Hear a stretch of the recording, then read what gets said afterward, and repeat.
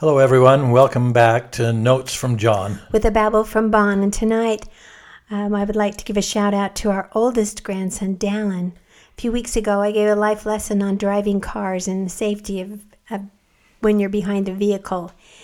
And I mentioned that our oldest grandsons were Bo and Jake. Well, that was not right. It was Dallin and Bo. Kind of like when you talk about Bert and Ernie or Mutt and Jeff. And we used to say Josh and Nathan. And of course, it was Bo and Jake, but it was supposed to be Dallin and Bo. So I just wanted to apologize for saying, actually not saying Dallin when he should have been at the top of the list as far as grandkids go, because he's our oldest. So also, our daughter-in-law, Kelly, last summer we had a family reunion, and she had every older cousin have a buddy of a younger cousin. So they each had to look after the younger cousin, and it was great. It was a great idea, and it's still kind of going on as when we get together as a family. And yesterday we were together for Ryder's baptism, and Ari's 4. He was having a little difficult time, and Dallin, who is his older buddy, Dallin went over and got Ari and had him sit on his lap, and it's just cute to watch him have Ari sit on his lap and take care of him so he could be quiet and reverent during the services.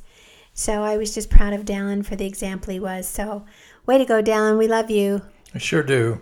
Way to go, Dallin. Tonight, by the way, the date today is November 4, 2018, Sunday evening.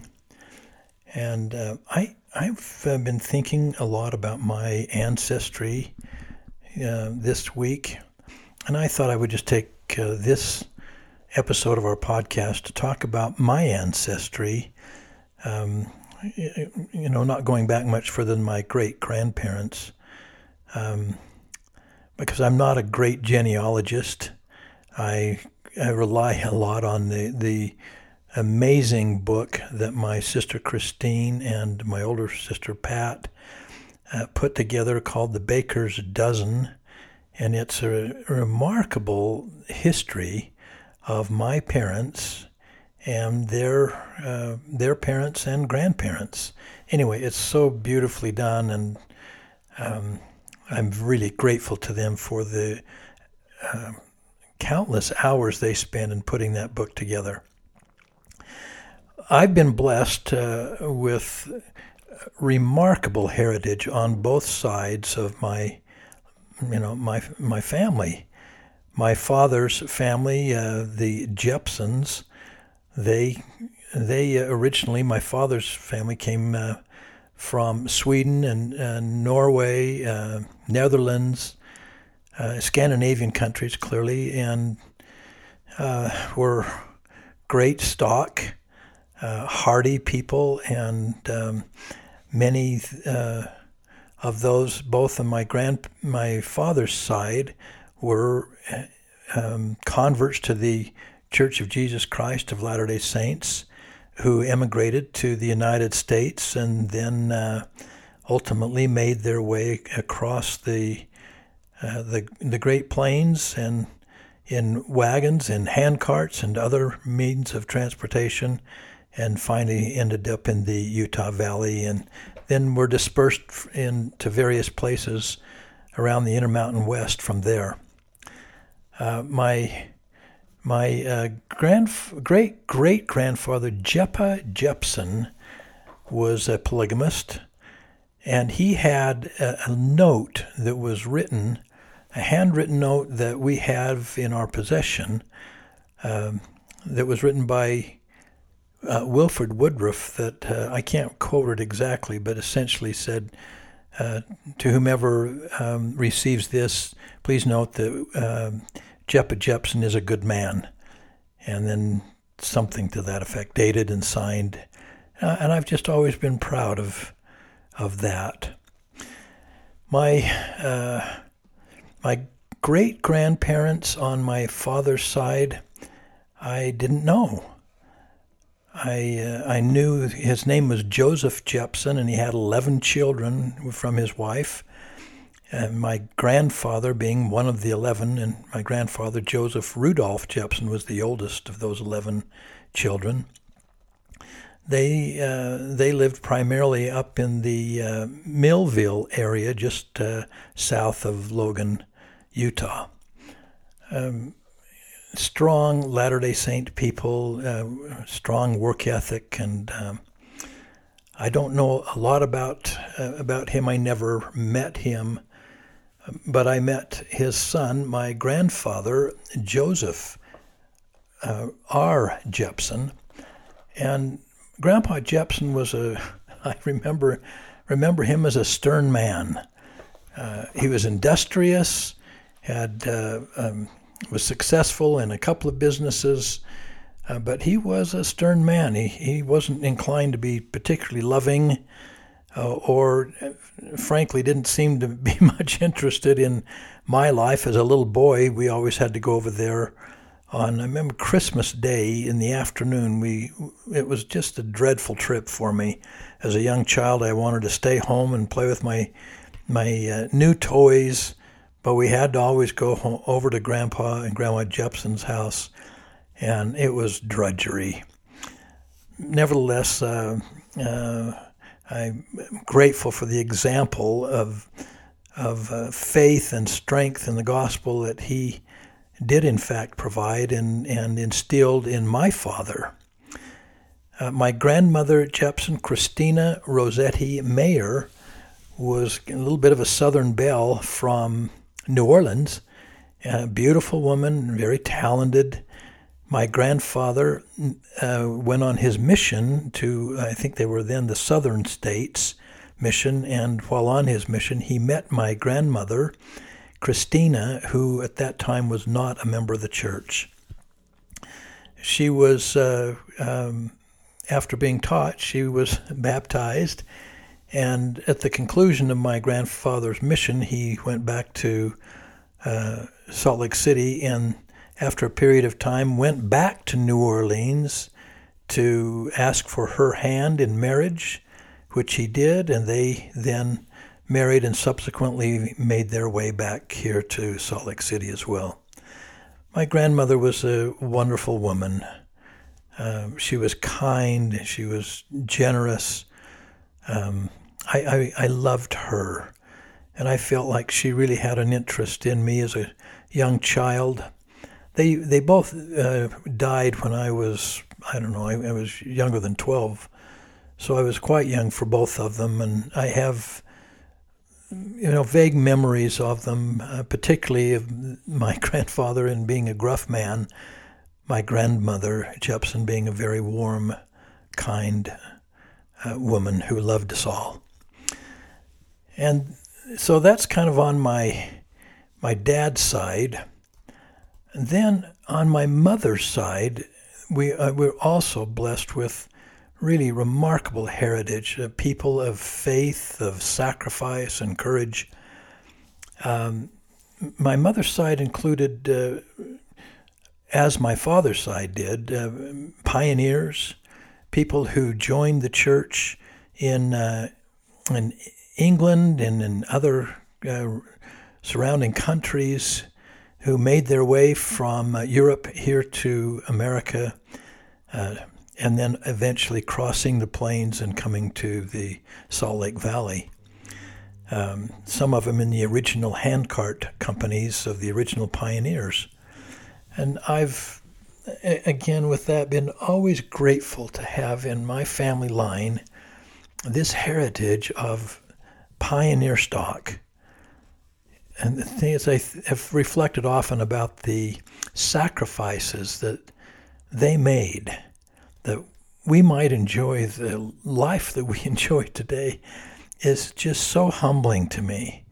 And I really look forward to the day when I'll have an opportunity to meet them face to face and tell them how grateful I am for all that they did in making life so wonderful for us, and having been blessed with the fullness of the gospel in our lives. largely in part because of their faith and having instilled in their children and grandchildren the faith that we now are blessed with. On my mother's side, we've always been grateful to be able to say that my great-great-grandfather was the John Taylor, the third president of the church. And his daughter, who is my great-grandmother, I never had a chance to meet her. She was long gone by the time I was born. But my grandmother was John Taylor's granddaughter. My grandmother, Ida Oakley Whitaker, Ida Oakley Taylor Whitaker, was such an amazing woman. She was small in stature, but wow, what a huge spirit she had, feisty and hard-working. I loved Grandma. I loved her from the time I can first remember. She and my grandfather lived on a ranch in Cokeville, Wyoming, having moved there from Salt Lake City to be ranchers and never having had any experience. They moved to this little ranch in Cokeville, and they built it from scratch. They didn't have running water. They didn't have bathrooms like we have, or didn't even have electricity to start with. But they were some of the real true pioneers of the Cokeville and surrounding area. And I just have so much love and respect for them. Grandma was a piano player. She played in the primary for over 40 years. As a matter of fact, she got a pin from the church primary board for great service in having over 40 years of primary service. But in her last days, grandmother lived with us in our home, and grandfather had died. And but I remember one day, I was in high school, and I came home, and she wasn't confined to bed, but pretty close. She couldn't see very well. She could hardly hear, frail, and but in our home and where mother could take care of her. I remember going into her room one day after school, and we were just visiting, and she said, "John, my patriarchal blessing tells me my last days will be glorious." Well, this isn't very glorious. And I've never forgotten that little experience. I said to her, "But Grandma, think about the remarkable heritage you have from the 5 children that you had and all of the grandchildren and great-grandchildren who all love you, and think of all the missionaries that love you, that you served with, and you have a great legacy that you're leaving." And she smiled and was sweet, but she did not like those last days of her life the way it was, and the quality of life that she was kind of stuck with. My grandfather was a strong, quiet man, John Marlowe Taylor. So he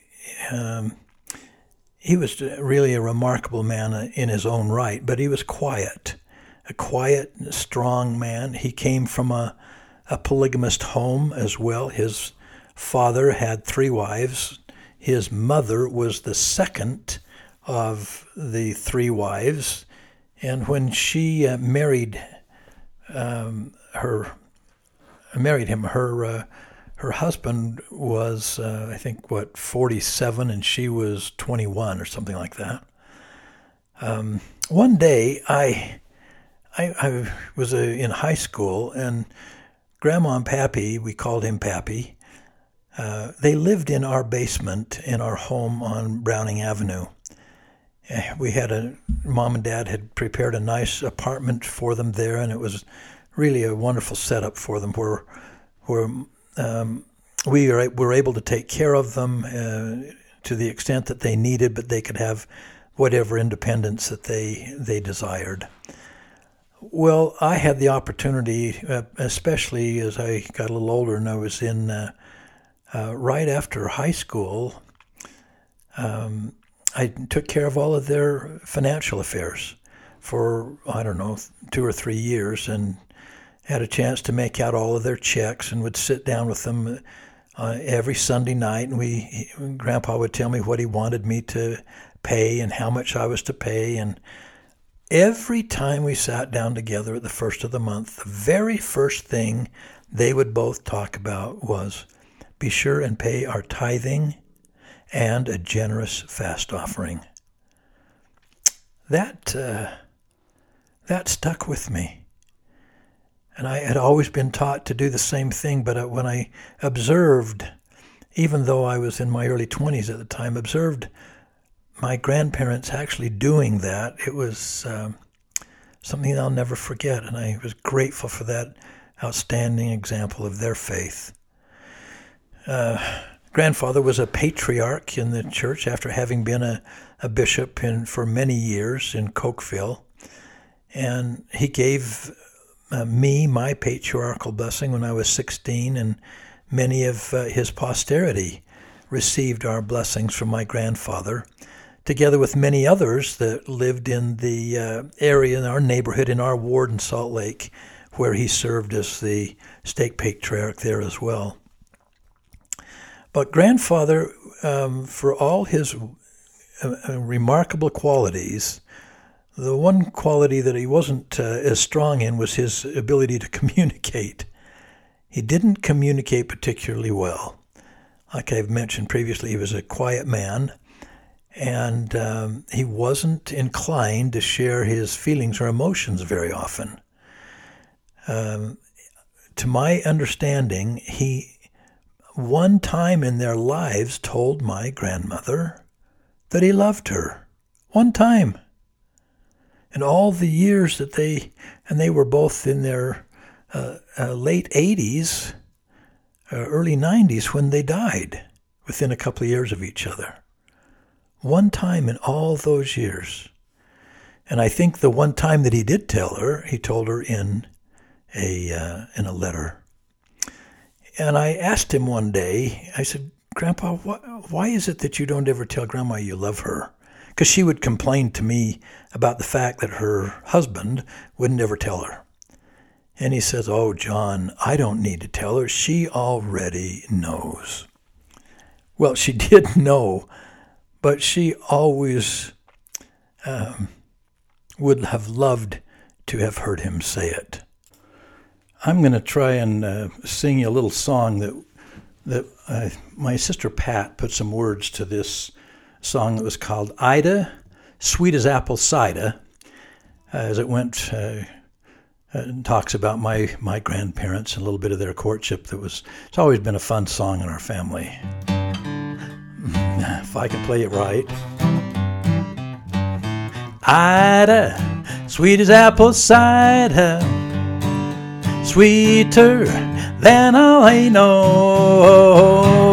Marlowe, what a handsome fellow, of love he whispered, so soft and low. Wait now, here comes a villain. Papa, 10 minutes more, please. Ida, take Marlowe home now. Ida, it is 10 o'clock. Ida, sweet as apple cider, sweeter than all we know. Oh, Marlowe, what a handsome fellow, of love he'd whisper, so soft and slow. Wait now, here comes a villain. Father, 10 minutes more, please. Ida, send Marlowe home now. Ida, it is 10, oh, Ida, it is 10, oh, Ida, it is 10 o'clock. Well, that's kind of how it was for them. My great-grandfather was very strict with my grandmother and her dating of Marlo Taylor.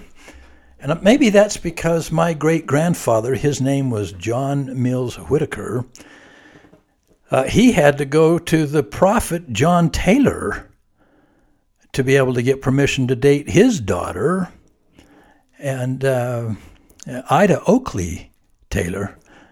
And I think from what I understand, the family stories are that President Taylor was pretty tough on my great-grandfather, John Mills Whitaker. Anyway, so as I get back to my grandparents, Marlo and Ida Taylor, I'll just say to you how much I loved them. What an example of goodness and kindness, of love for God and of each other, of their family. They were such hard workers, and the ranch that they operated for so many years in Cokeville was, that's a hard life. And I just respect them so much for all that they did and all the years that they were essentially the foundation of this little branch that grew into a ward in Cokeville, Wyoming. And my goodness, how blessed and fortunate I feel to be their grandson. And then from them to my parents, my dad. I don't know how I can ever adequately explain how deeply I feel about my dad for all that he taught me, for the example of goodness, of sacrifice, for the example of hard work that he gave. Because Dad was a physician, he was gone a lot. Went to not only in his regular work hours, but he went on these house calls often. And I just didn't see as much of Dad as I would like to have, or as I needed to. Dad was a stern man, and he would correct pretty sternly when he needed to, and when he felt it was appropriate. But I just I can see as he now is the product of much of his upbringing as well. His father was a stern disciplinarian, and my dad became a stern disciplinarian. That's what he knew, and I guess that's kind of what he followed. And my dad was a very bright man. He could always solve problems, and expected us to try to do the best that we could do as well. I've told earlier how much I knew my dad loved my mom. We'd be working out in the yard on occasion, or working on the house that we were building, and Dad would tell me how much he loved Mother and why he loved her. And I just, as a young boy that was anywhere from 8 to 12 or 14 years old, I didn't pay a whole lot of attention. But how he loved her. I remember one particular day, Dad was driving me to school in the morning. And I think, from my memory, I was the only one in the car at the time with him.